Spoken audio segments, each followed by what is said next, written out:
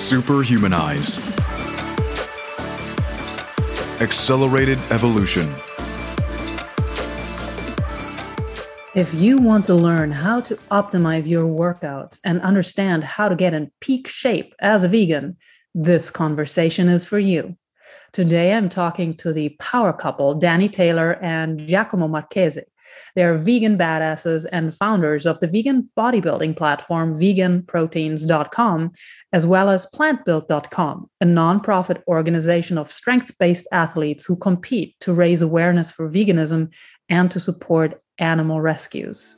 Today, we're taking a deep dive into all aspects of optimizing physical and mental performance in order to compete at the top of your game as an athlete and human being.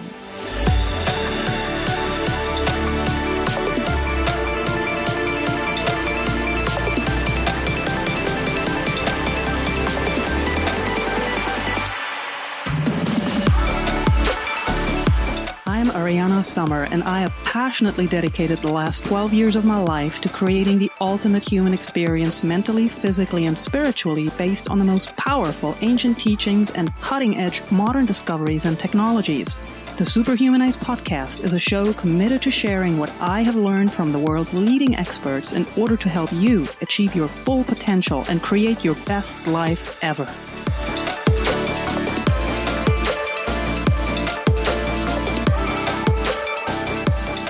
Dani and Giacomo, welcome to the Superhumanize podcast. I am truly so excited to have both of you here with me today. Thank you for making time. Thank you so much for having us. We're really excited to be here. It's an honor. And you know what I'd love to do? I'd love to lay out to the audience, I'll give them a little bit of a basic background about you both. You both had very interesting lives, what I want to delve into a little bit later. Dani, especially, really an eclectic, fascinating, beautiful background that's unusual. But with regards to what you both are really well known for and the area where you truly move a needle is bodybuilding. And you are both vegan bodybuilders. What is each of your bodybuilding background? Mine's a little longer, and I'll try to keep it short. So long story short, I wanted to be more active, to play tennis in high school. And my conductor, I was a percussionist at the time, was a champion bodybuilder. And he took me under his wing when our gym opened up for the very first time at this high school. And that's how I got into it. It stuck in my adult years after I graduated college with a degree in finance and decided this wasn't what I wanted to do. And the jobs were weird after 9/11 in New York City, which is where I grew up.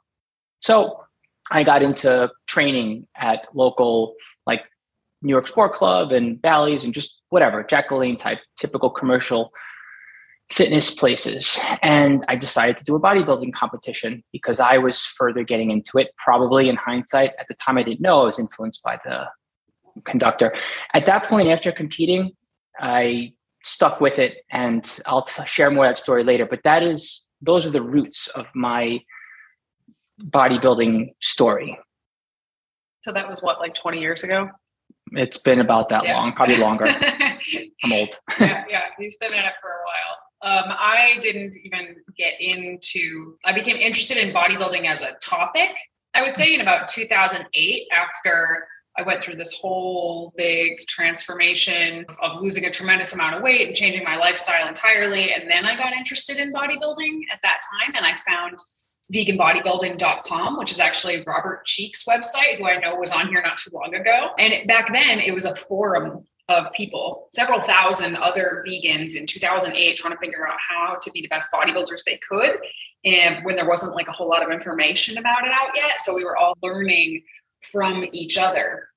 And yeah, that was in 2008. And I started coaching people. Like, this became a huge passion of mine for years. And I started coaching people in 2012. And then I did my own competition for the first time in 2014 and been competing and coaching ever since. But it's a little unusual to be coaching bodybuilders before you actually become a competitive bodybuilder yourself. So that's a little bit backwards, but that's how it went for me. And as a testimony to your dedication and also perseverance, Dani, because you mentioned it, you lost a tremendous amount of weight. You really went through a transformation. Can you give us some data there? What was actually the weight and how long did it take you to actually to get to the point where you were satisfied and happy with what you achieved?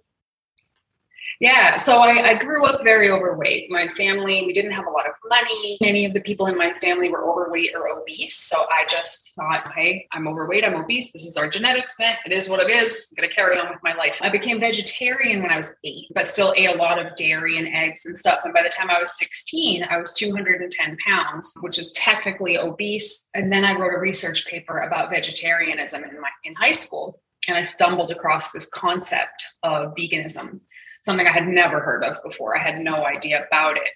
And it explained the connections between the dairy and egg industry and the meat industry that I already didn't want anything to do with.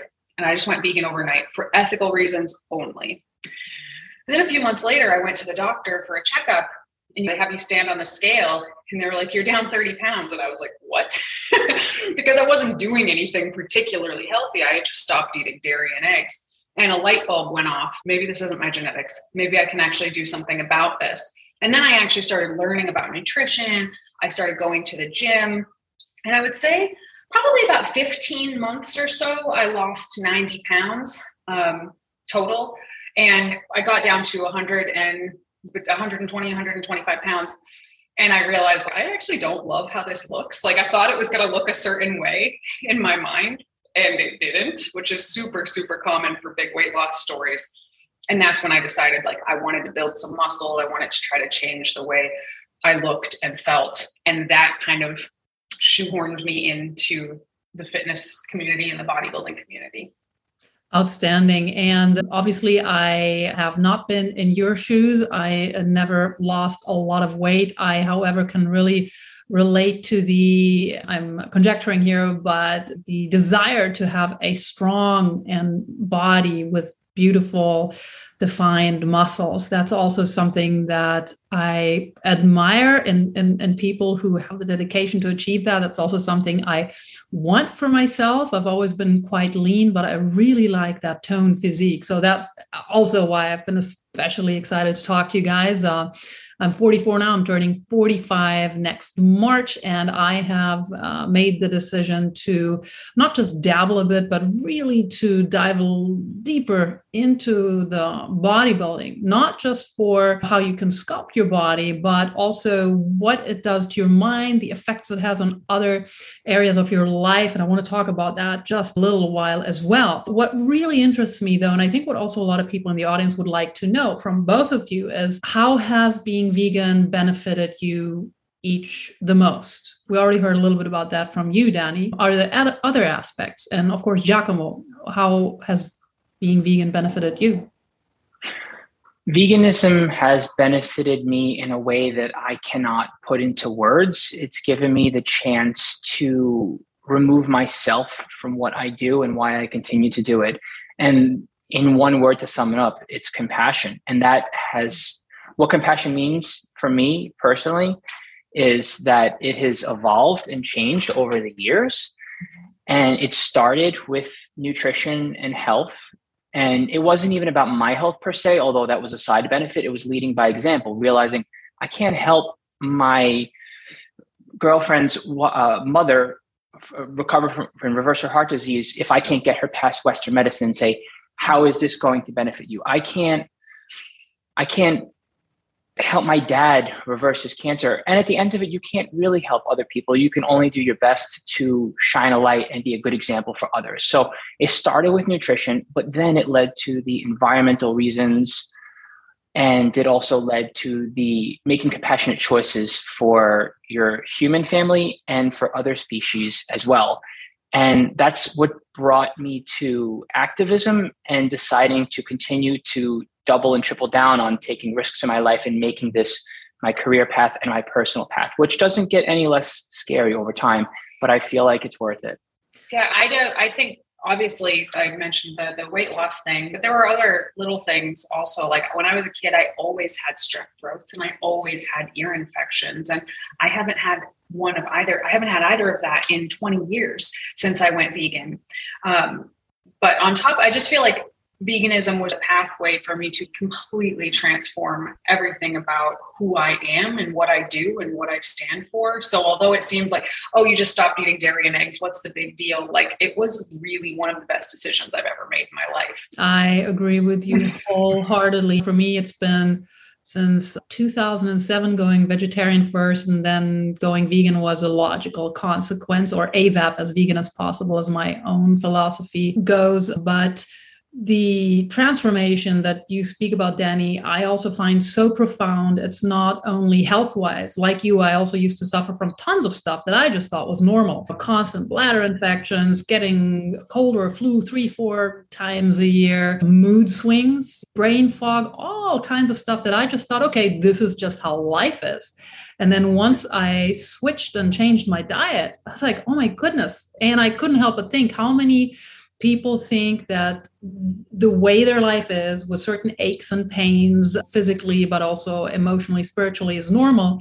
And that a solution is actually really right in front of us, what we put on our plates. And also what you said, Giacomo, everything is interconnected, whether we care about the health of our own, our loved ones, the health of the human family, the health of the planet, social justice, animal welfare, it is all connected. We have so much power with our dollars, what we buy to put on our plates. And since you are really very well regarded in what you have now taken as being leaders in this niche, what do you see as the main difference between vegan bodybuilding and conventional bodybuilding?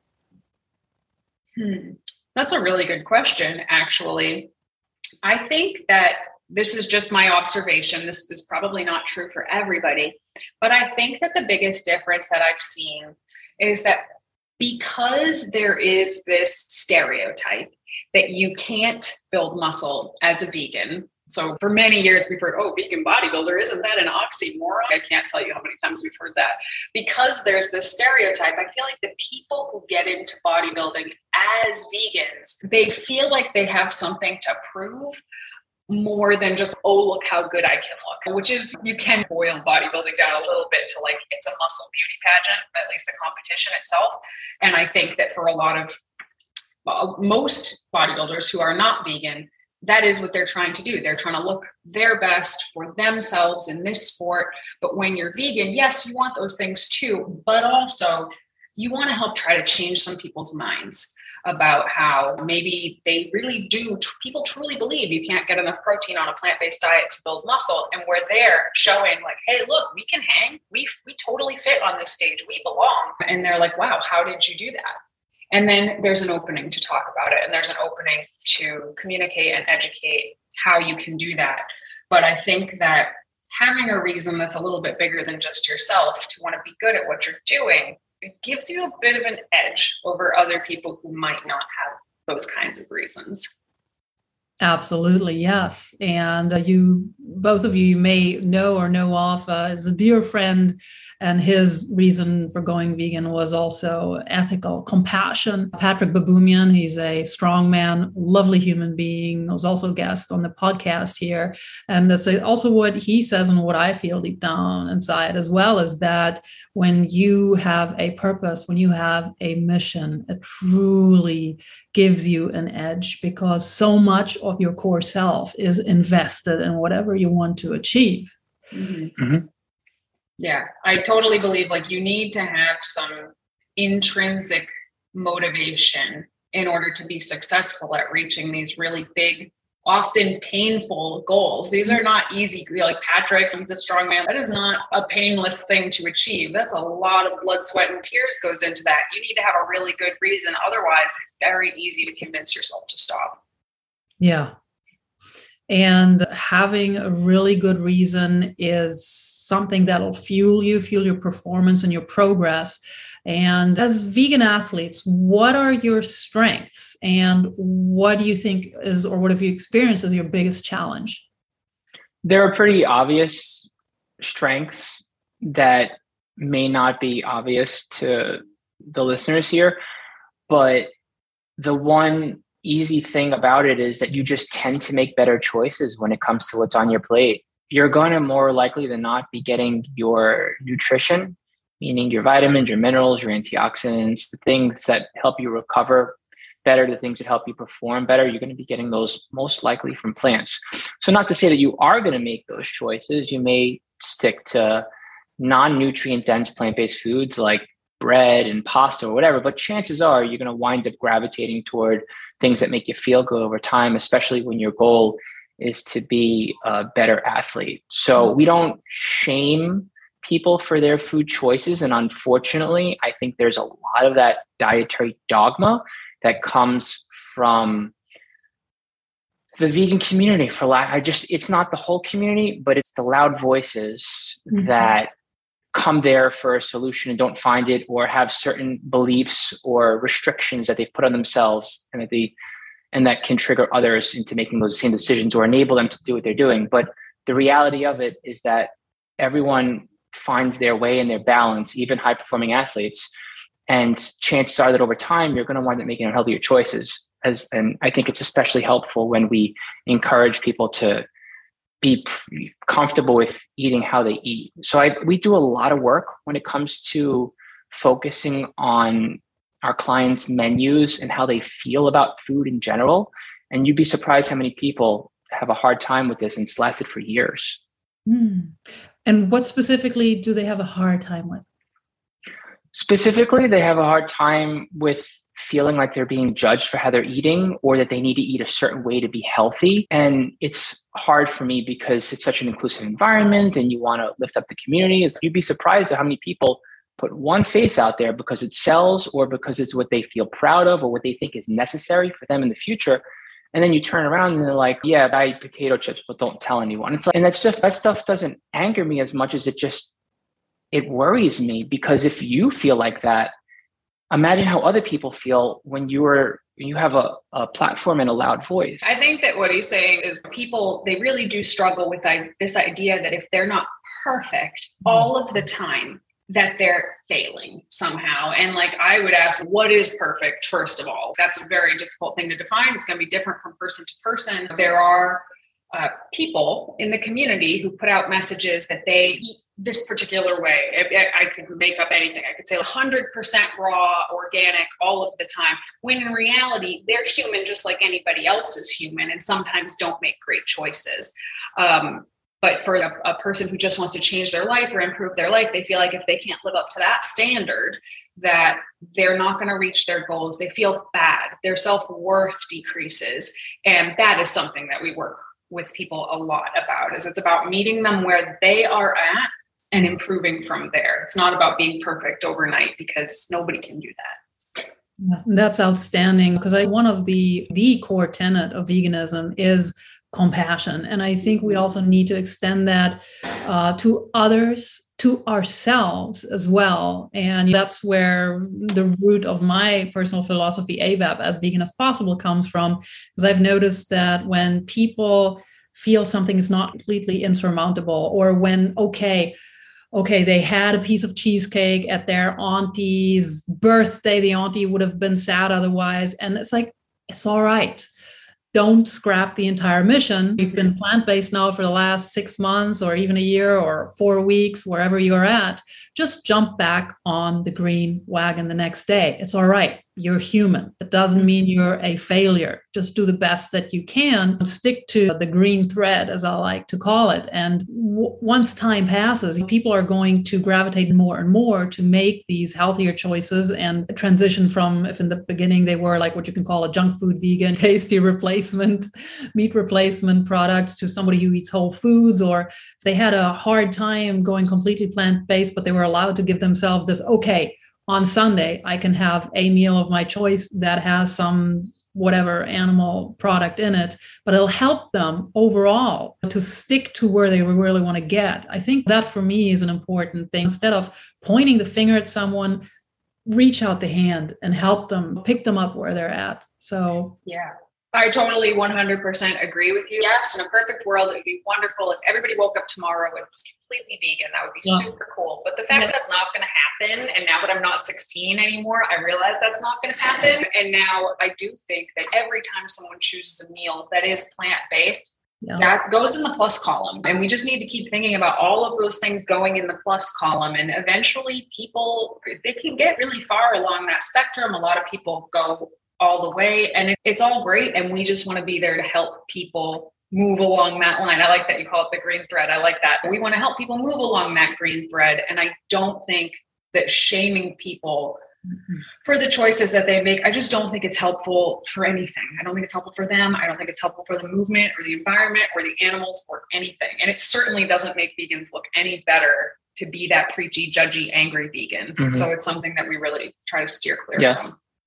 I feel exactly the same way. And I'm curious, for both of you, what is the most common question or comment that people have when they find out you're vegan athletes, and how do you respond? Wait, ready? 3, 2, 1. Where do you get your protein? Yeah. It's still that, yeah. Still that, yeah. It's still that. When we started our company back in 2008, that was our slogan, vegan proteins. Where do you get your protein? And it was really funny in 2008. In 2021, it's a little bit less funny, but it's still the number one question we get. So at least a few times a week.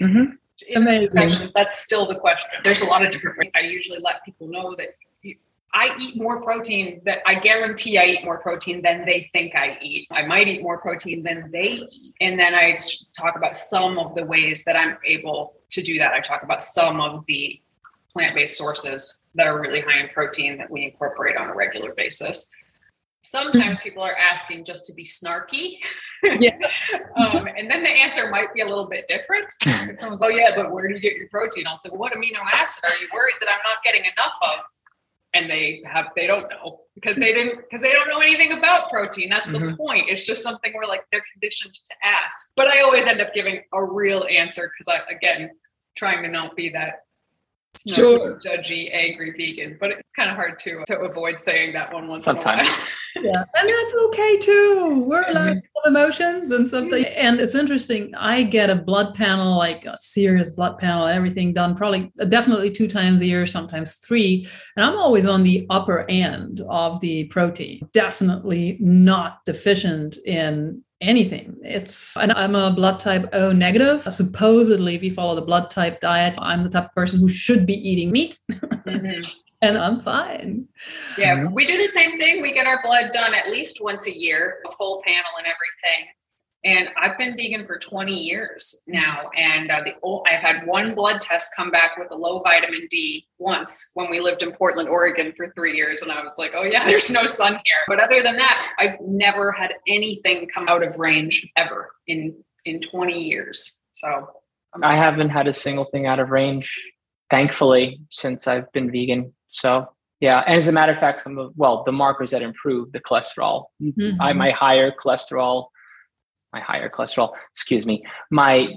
good cholesterol is higher, my bad cholesterol is lower. So not to say that makes me immune to heart disease. Right. However, it's definitely going to lower the likelihood of it. Right. That is a big myth that if you do go vegan, suddenly you are just absolutely bulletproof to anything bad that could happen to you. And obviously that's not true either. There are vegans out there who do get sick, just like there are non-vegans out there who get sick. Sometimes illnesses can be genetic, and you have to work with those not great genetics to fix them. So that's just something I always like to point out, because some people think that just going vegan is going to fix every health problem that they have, very quickly.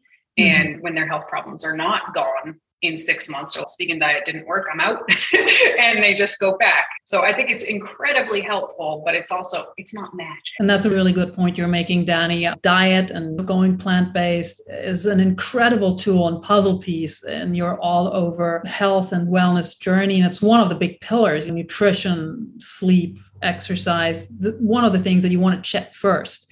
And then you go further. We got to keep in mind, though, that when we're dealing with serious health issues or chronic health issues, that those haven't come overnight. Sometimes they've been years or decades in the making. So it'll also take your body a little bit longer to readjust and heal, depending on what it is, of course. And you mentioned something interesting, Dani, with the vitamin D. Of course, what is really fascinating about that is that actually the vast majority of us is vitamin D deficient, and it doesn't even necessarily have to do with if you get enough sun exposure. Now, sun exposure is excellent for a lot of different reasons, but I have actually a friend, she lives in California, she'll spend 4 hours or more in a bikini in her garden year round. She was actually thinking her family was vitamin D3 deficient, made them take a blood test. She went with them to accompany them, and it turned out she was super deficient. She was so surprised because, again, her natural sunlight exposure was very high compared to probably 99% of the rest of human beings of this planet. So it's always good. It's something that's good to check. And she's, by the way, not a vegan. So it's always, if you can, get tested, know what's happening in your body, and go from there. It really gives you a good plan. We do always recommend that. People are always like, what supplements should I take? And we're like, slow down. Before you even consider taking supplements, you should get a blood draw and get everything checked out. Because if you don't need to be supplementing with something, sometimes taking a supplement that you don't need can do more harm than good. Get it checked out. And like you said, some people just don't synthesize things like vitamin D, or some people just lack intrinsic factor, and it doesn't matter how much vitamin B12 they take, it's not gonna stick because they lack an intrinsic factor. So yeah, blood tests, we are big fans. And I know that's not accessible to everybody, but I think that if it is accessible to somebody, like, it's a very good idea to get that done at least once a year. Yes. And I think these kinds of things are going to become more and more accessible. I've been talking to some really interesting people who were speaking about what they see in the near future for healthcare. And we're going to have a much, much better handle individually on what's going on with our bodies via wearables, via changes also in the health system, where also the insurances will want us to take certain tests because in the long run, it's going to save them a lot of money. Yeah, I agree. We also got the 23andMe DNA test done last year. And that was really cool. And my wheels were spinning about, I wonder what other things they could be checking for that could really change the future of the way we individualize health treatments. I just think it's super, super cool. I love all that sciencey, nerdy data. Same here. Me too. I'm a total nerd and geek with that. I love it. And it's just helpful. It gives you kind of a map where to go. Also gives you a feeling of having a little bit more control. Now, that may not be quite accurate, but it's a good feeling nevertheless. It's just good to know. Some good stuff to know. It is. Really. And we spoke about just a few minutes ago how everything is interconnected. And I'd like to know from you how you both think your vegan values impact other areas of your life, for example, relationships or your sense of purpose. That's a really good open-ended question. I think that if I had to get specific with it, it helps me with my relationships with others, because when I don't understand someone's point of view, I'm more willing to listen. When I see someone hurting for whatever the reason, health-wise, I feel like if I can be a supportive person with the right resources and knowledge, that I can be there for them. And in general, I think I started off being a little angrier at humanity, and I took that out on. And so there's a little bit of, I have to do a little bit of kissing and making up in that way to people, just through the way that my behavior in general in society. So there's that. So I have that personal goal, but then also just in general to be compassionate towards other humans, because when we say that there's that, I don't see this as food, that was an animal and we took its life, and there's no reason for me to be angry at someone else who didn't understand while they're consuming animal products. So yeah. I think for me, it was like going vegan was a big first step, and almost waking up and making more conscious choices about everything. It was the first. We do so many things automatically, and especially like the way you were raised. Why do you do it this way? Because I've always done it this way. Well, that's just how we grow up. And when I did go vegan, almost everything that I started to do, I would question, like, why do we do it this way? Do I want to keep doing it this way? From the way I supported certain businesses, or what I was buying and the supply chain that it came from, was this something I wanted to be a part of? I didn't think of any of that stuff before, but it's hard once you open that up. Oh, here's where my food really comes from. Yikes. I don't know if I want to do that. Then you start thinking about all of the other things in your life, and do you really want to participate in that or not? And it's a cascade of hopefully making better choices. And that's what it did for me. Yes, better choices. And it's so interesting. If I think about how I live, I used to eat so much meat. I've never had a problem with the flavor of meat or dairy. A lot of my friends who are also vegan, plant-based, some they go, ugh, just thinking of the texture and flavor of meat. I've never had that. I always loved it. It's how I grew up. So my reasons for going vegan were also ethical and health-based. Those were the main drivers. And it's interesting how we're just conditioned to think about ourselves in certain ways. For example, recently I was at a family dinner here in South Carolina, a wonderful family, the family of my husband's. And we're sitting at dinner, and one of my sisters-in-law started talking about how it's so wonderful everybody at the table is an animal lover, because we have dogs and pets and love them.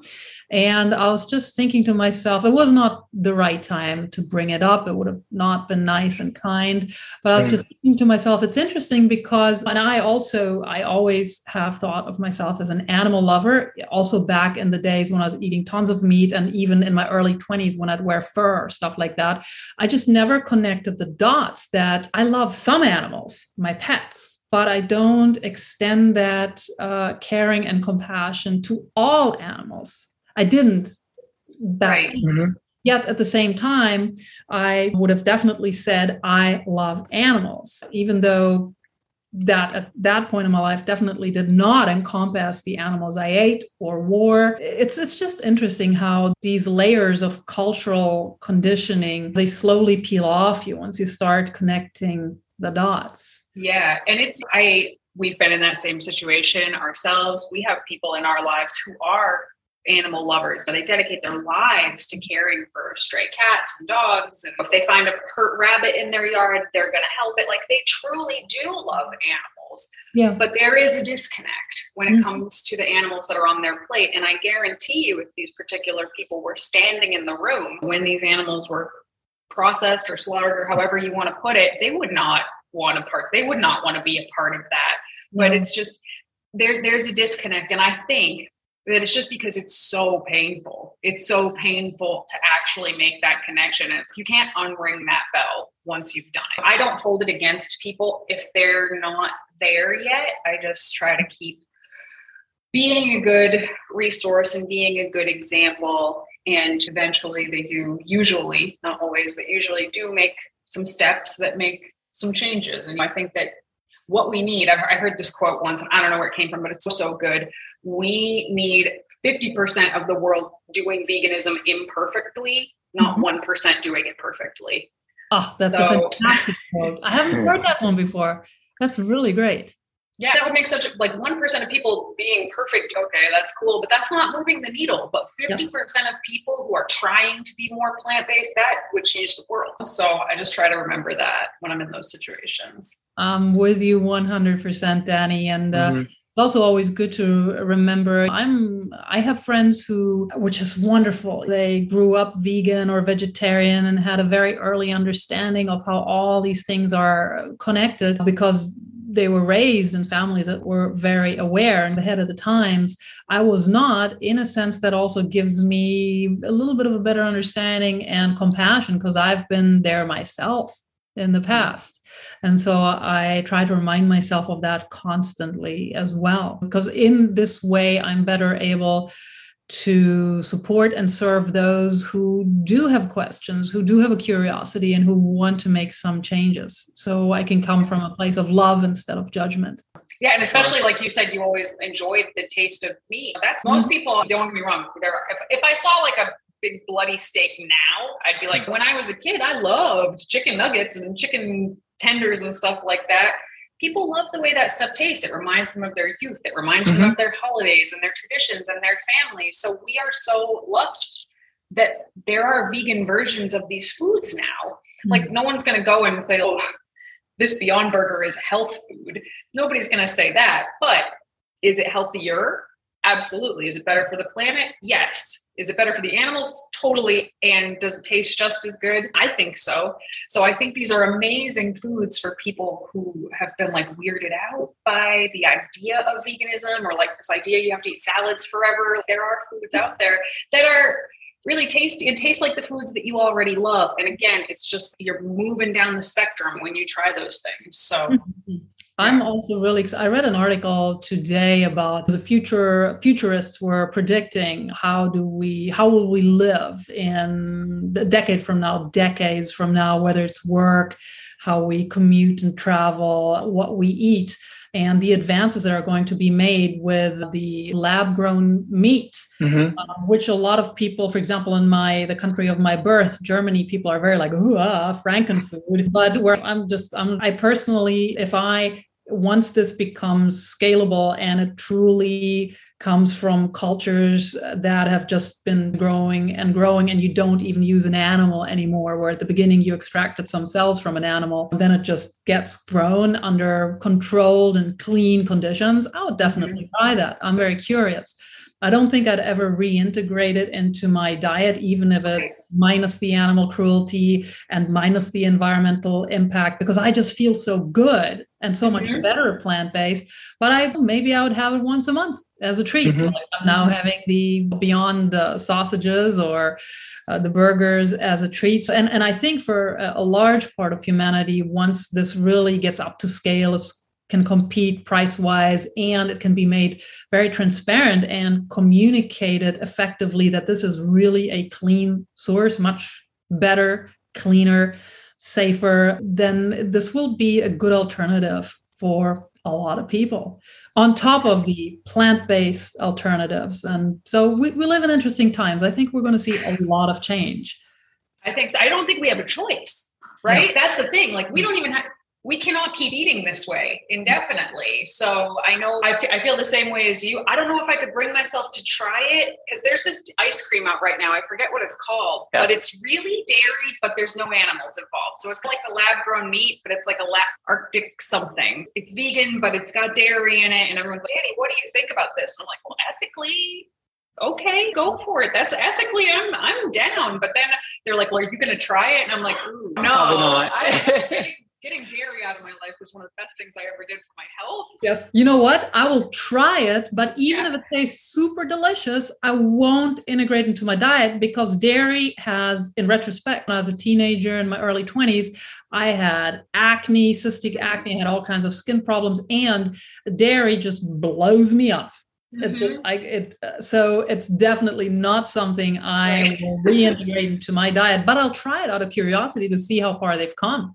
You know, I think it could change everything. I think it could change. The environmental footprint of it is so much smaller, and I'm curious to see if it's going to have dietary cholesterol in it or not, because that's one of the main benefits of going vegan is there's no more dietary cholesterol. So I'm curious if the lab grown meat is going to have dietary cholesterol, but on the whole, and I know that there are some vegans out here who disagree with me, and that's fine, but I think it's awesome. I think it's going to be so awesome if this goes full scale and like really change the food chain for people. Yeah, you're not going to stop food scientists from food engineering. At this point, they have an obsession to keep going with it. So that's cool. And collectively, you can't expect everyone to be on the same page. You just can't. You can't control that. It's not a variable. It's just everyone's different. And while I guess in theory it makes sense to be a healthier person, even if not for yourself, but like for others, right? There's less of a need for you if you are healthier in some ways, but you also can't force health on people. And so if at least it's your choice to be healthy or to not, to a large extent, And rather than pushing that narrative, you can at least make the most responsible choices for your carbon footprint and for the world. Agreed, Giacomo. And to switch the subject a little bit, it's all related, of course, but so both of you are physically in peak shape, and to be in that place and be at the top of your game as a bodybuilder, it's not just a physical thing. There's a lot of sacrifice and discipline required to it, grit. And that transcends into many other areas of your life. You two are also a team, you're business partners, and I'd love for the audience to learn a little bit more about that. My first question in this area is, do you see a correlation between building a business and bodybuilding? They both are. I'm nodding like they can hear that on the podcast, but they both require so much discipline, because unlike going into an office where you have a boss that says, hey, I need this done by 3:00, when you are running your own business, there is nobody standing there saying, hey, get me this stuff or you're fired. Like, you have to find that in you to get it done every day. And there is no, our business is very small. It's us and a few assistants. And that means we do everything. That means we have to do everything. And it just requires so much discipline. And I have learned so much about discipline through bodybuilding and weightlifting. And I think that had I not found that much discipline in all the things you need to do to be a successful bodybuilder, I do not think that I personally would be particularly successful with our business. Like they go like this. The skills from one help improve the skills of the other, and vice versa. So I'm very grateful for both of them. Yes, that makes total sense. You basically get yourself in a habit of doing things that are not all the time really pleasant. And I think that's also a big part of being successful. You hone yourself to be in control over your actions and not be, I don't feel like it.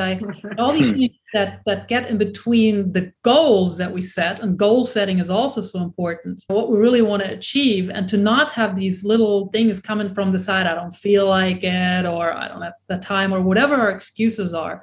So getting into bodybuilding, I think really hones these skills. And you both also offer coaching, and on your website, on your company, veganproteins.com, you offer courses like the 28-day overhaul. What are the types of tools that you give your clients to actually move through any of these potential blocks that they would have? The easy tools are, we like to empower our clients and anyone who comes to us looking for information by making sure that they learn as they go. They're taking control over their programming, as opposed to saying, here's a meal plan, or here's a training program, follow it. This is how this works. This is why it works. And this is what you need to do to apply it.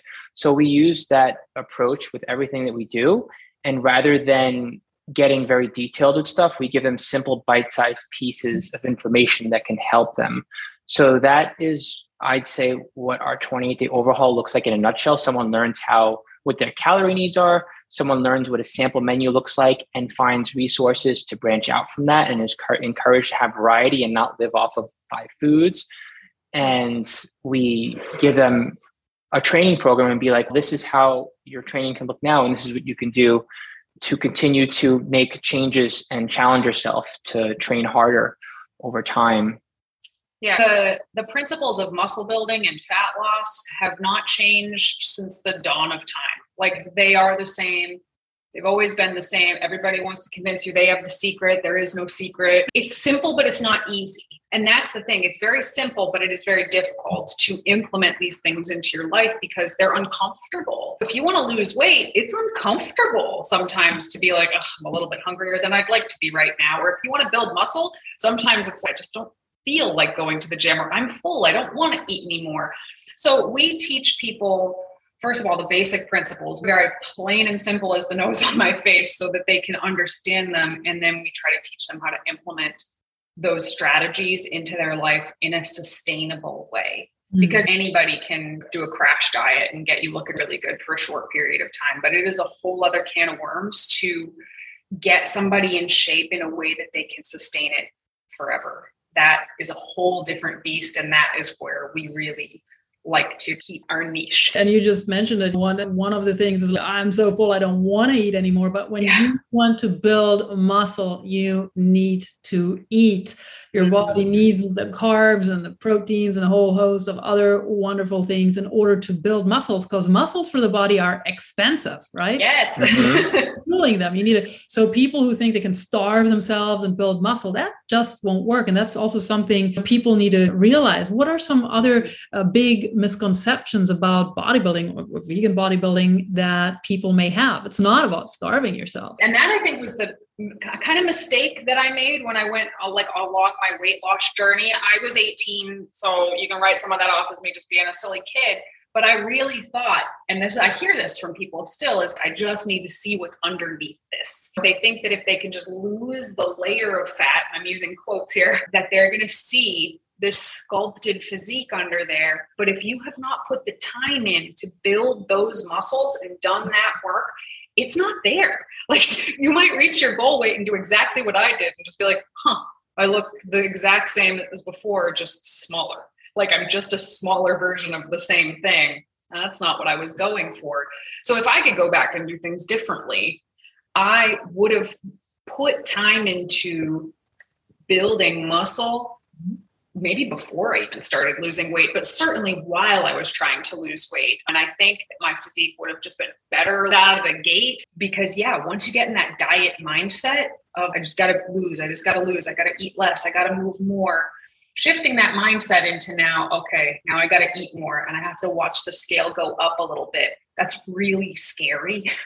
So I think getting comfortable with that sort of mindset first is just going to yield better results all around if you can do it. So that is always my first recommendation, because everyone wants to diet first. And I think not dieting first is much smarter. Absolutely. Plus, also, it's interesting within the realm of bodybuilding, there's all kinds of different things that you may want to achieve. You may want to gain muscle, or you want to maintain weight, or lose weight. You want to improve your metabolism. You want to tone up. But all these things are actually also tied to building muscle, because once you build muscle, you'll automatically burn more calories. It's a beautiful thing. You actually get to eat more and more. What are your, do you have some, we know this is needs to be a sustainable journey and you need to have a good long-term plan, but are there some hacks that in your long careers and experience in this realm with regards to gaining muscle, whether it's exercises or certain foods or supplements, like should vegetarians and vegans take creatine? Or I'd love to share some of what you've learned in your many years of really living, eating, breathing this. Creatine is a definite yes. It's highly affordable. It's been proven safe over studies that have lasted for decades. And it's vegan. A lot of people think creatine monohydrate, like they have to find a special vegan one, but creatine monohydrate is always vegan. So, and while it is true that that's okay. You could find you could find creatine in animal products. You still can't find enough to actually saturate your creatine stores. So even if you are an omnivore, you still should supplement with creatine. And in general, you want your stores saturated, and it means that your ATP stores, which are what fuel you to keep training until you have to take a rest, they're going to be more full. So it just allows you to do a little bit more work. Yeah, you could do something for 30 seconds as opposed to 10 seconds. You could imagine how much more work you could do by having saturated creatine stores that are safe. So that's an important one.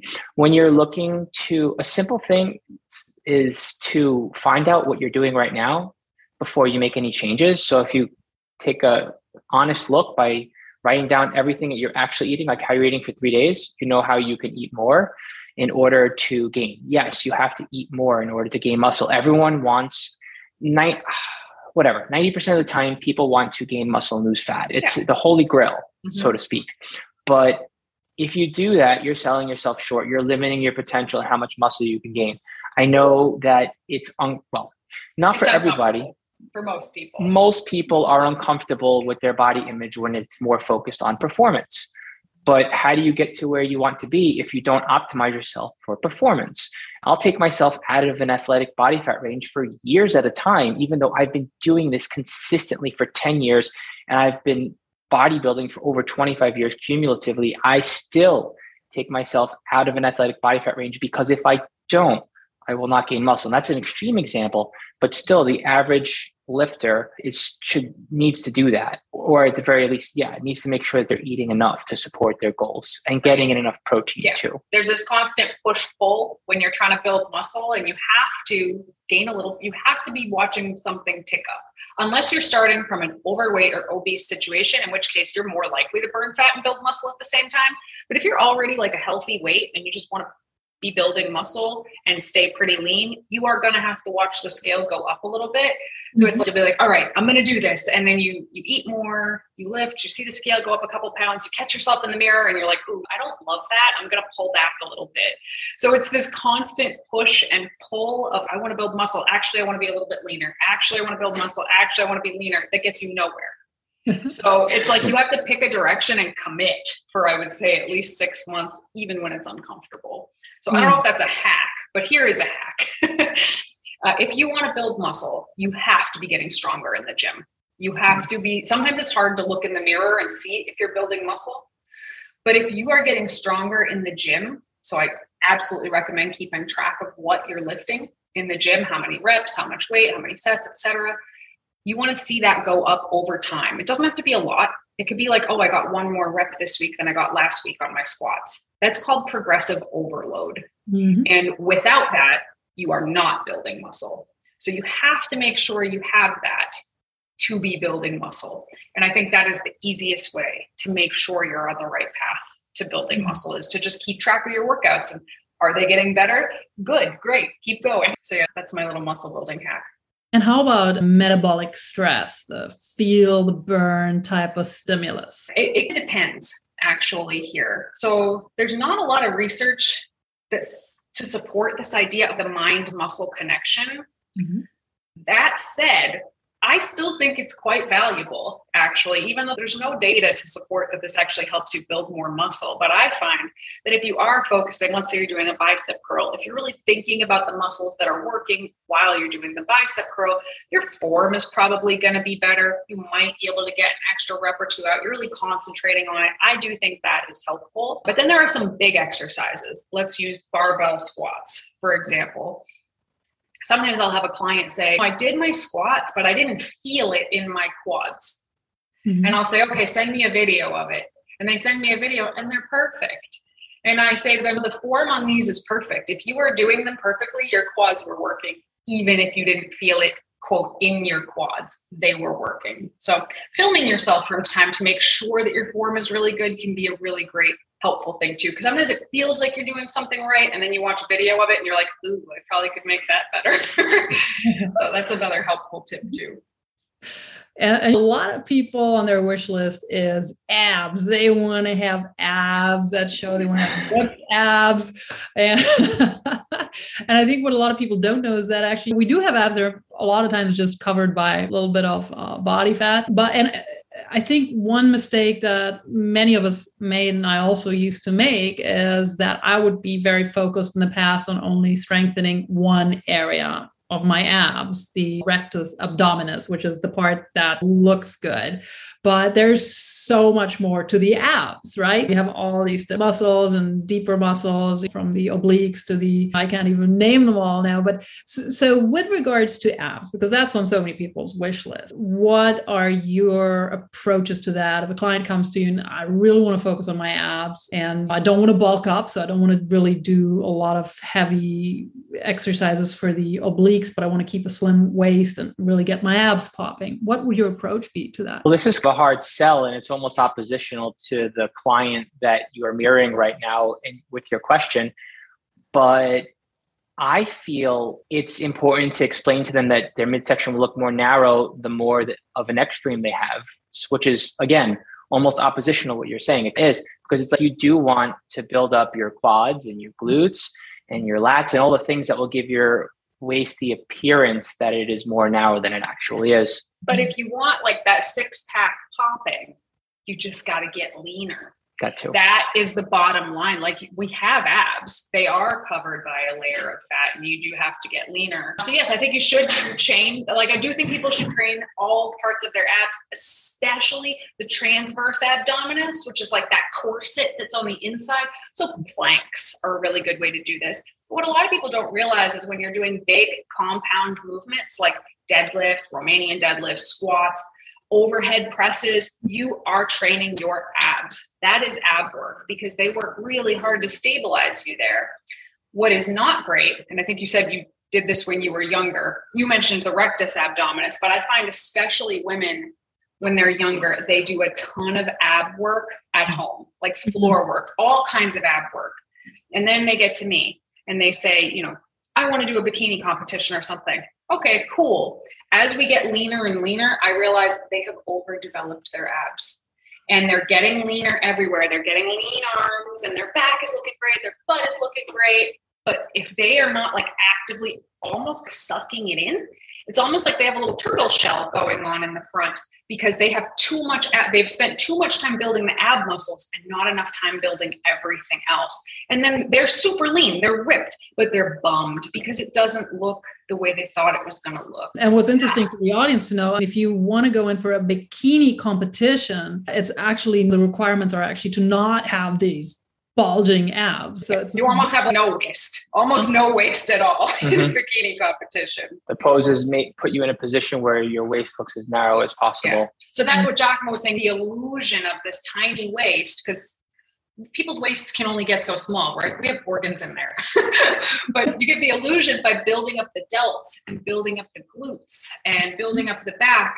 And when you build that up around it, it can make your waist looks so tiny. So I'm not saying don't train your abs at all. You should train your abs. I think once a week is plenty in conjunction with a well-rounded strength training program. But the people who wake up and do 25 minutes of abs every morning might actually be putting themselves in a situation they're not super happy with at some point, is what I've seen. Yeah, and it's something you just brought up, Dani, we have organs in there. So aside from the aesthetics, what our abs, what our core is really there for is also to support these vital organs of ours. So that's always something good to keep in mind, that yes, while a lot of us want to just really look fabulous and or a bikini, it really is also about extending our lifespan by extending our health span, which building muscle is also a key for. And staying super lean for long periods of time is not good for most people's health. I'll use myself as an example. I only have a six-pack when I'm going to compete because that's not a natural thing for me to be able to maintain. And I start to have health consequences when I'm that lean for very long. My nails will get brittle, my skin will get bad, my hair will start to fall out. I need to put on a little bit more body fat to be healthy again. And I think sometimes we get confused when we see bodybuilders or competitors on stage and we think, wow, they're so healthy. But actually on that day, they're probably not very healthy. So it's a balance. You have to find the right balance for you. And it might look different for you than it would look for me, or for where you have enough body fat to stay healthy, but not so much that you become unhealthy, Yes. And Dani, you just said it for yourself. You need a little bit more fat to feel healthy and function optimally. Also, with regards to male and female, there is a difference, right? So if you embark on bodybuilding, what are some of the key things we ought to be aware of with that difference in mind? I feel like one of the key things to be aware of is, one, how long it takes to prepare, and two, how fast you need to get out of it, because it's very easy to get addicted to the process as well as the end result. And it's also a little hard to think about it, even in hindsight, as far as how long it will take you to keep going. Meaning, if you're looking to be a competitive bodybuilder and take it to that place, you can maybe compete for 1, 2, even 3 years in a row. But if after that, you're not giving your body a rest and you're not taking the time to grow, not only will you not look much different, if at all, you're going to risk having actual real problems like your thyroid functioning properly. For example, dieting has a shelf life.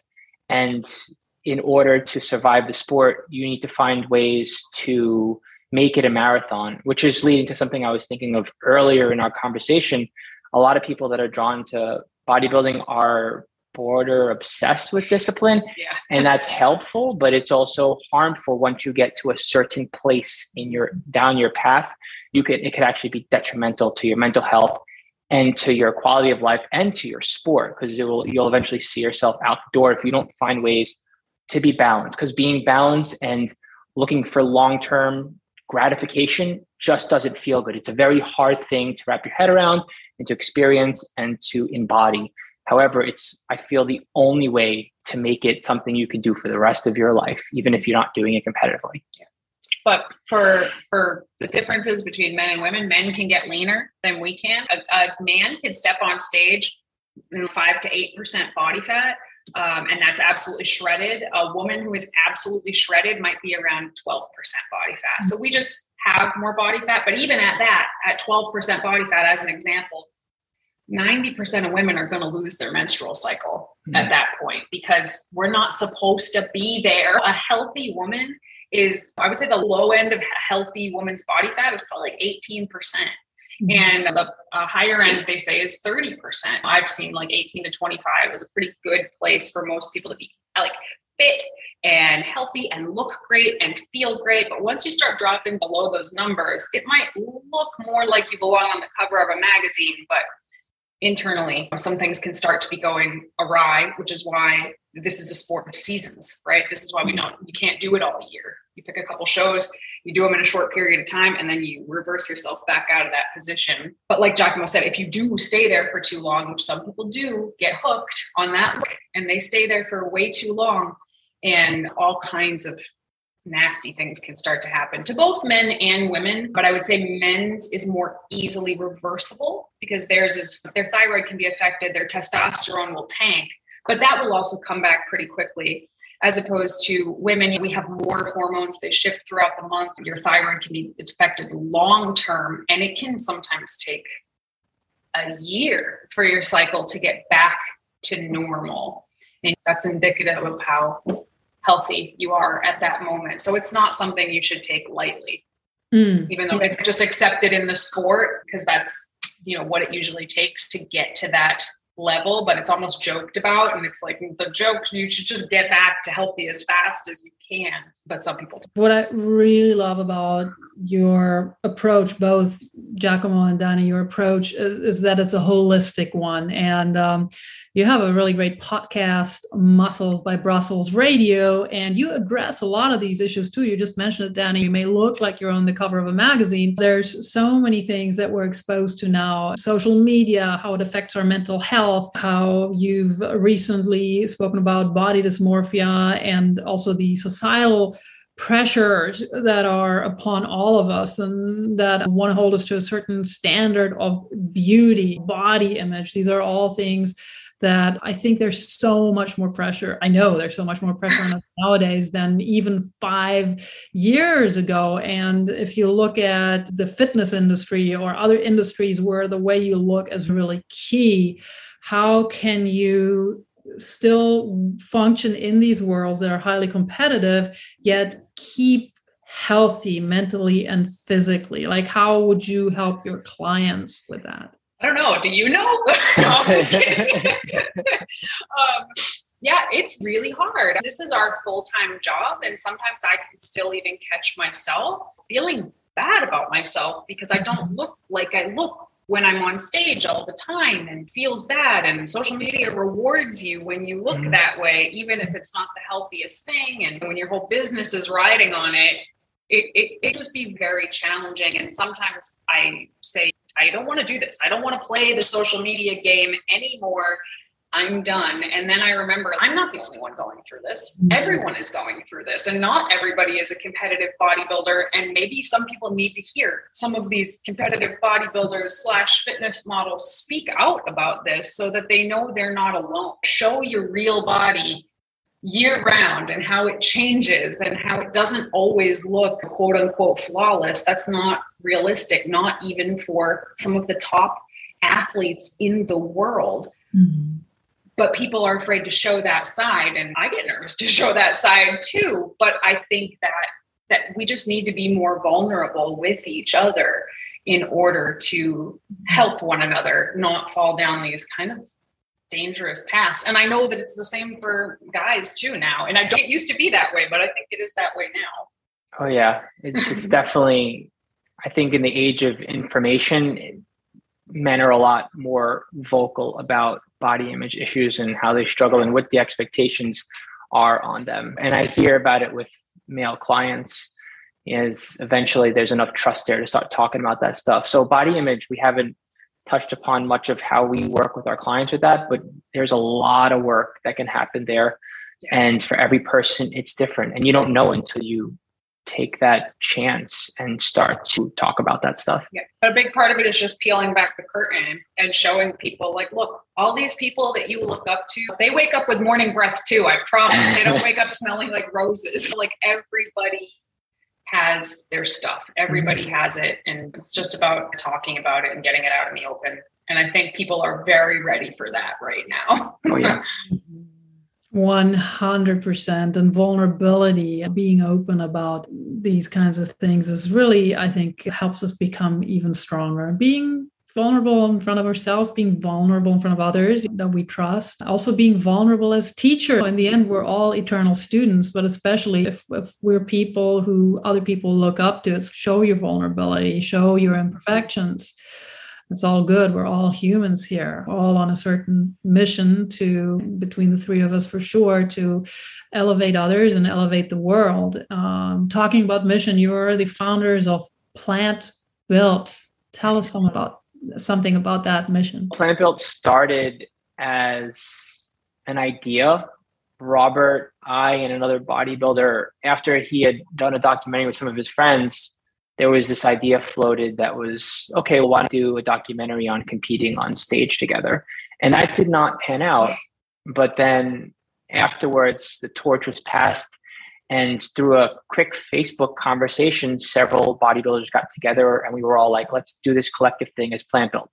What did we do for 3, maybe even 4 years in a row? We went to a sports festival in Austin, Texas, where there were multiple sports happening at the same time.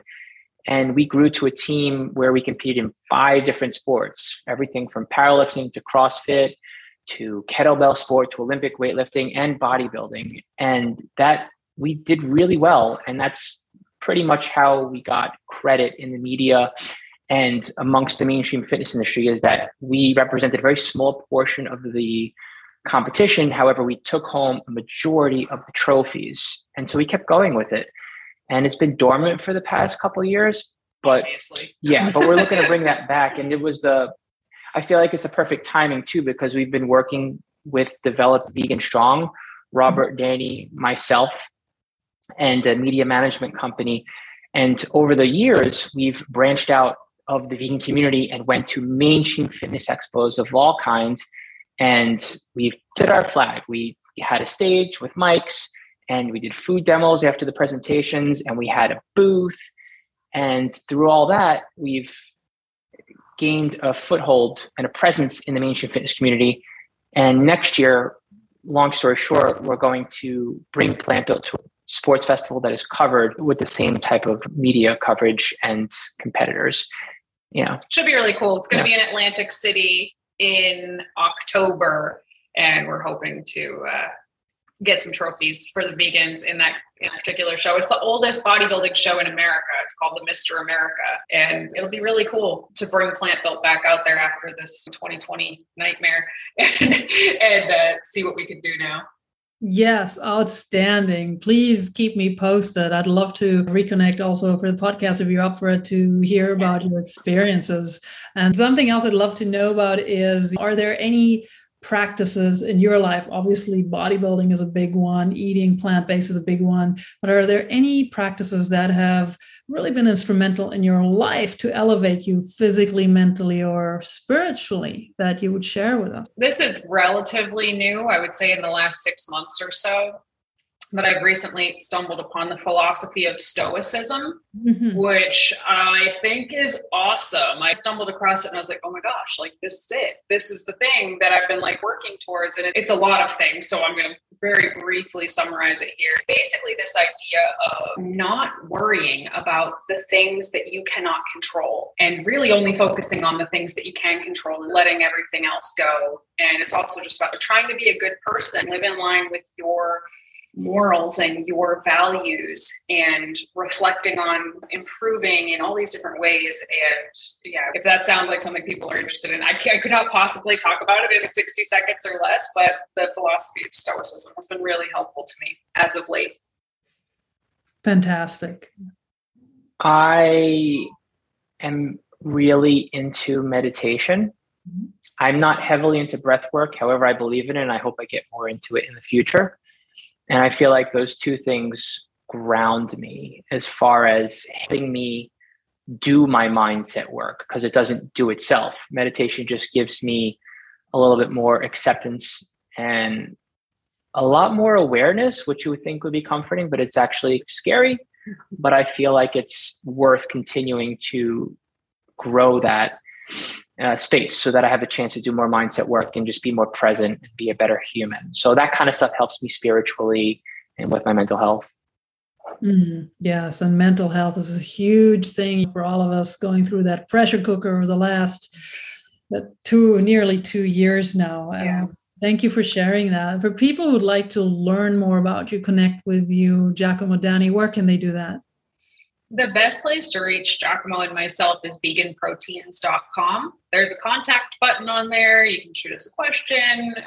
You could apply to work with us as a client, but veganproteins.com is the best place to find us. If you're looking for some free vegan resources like workouts, blogs, recipes, veganstrong.com is a fantastic resource that a whole team of vegan athletes has worked towards building the content for, and that's all up there for free.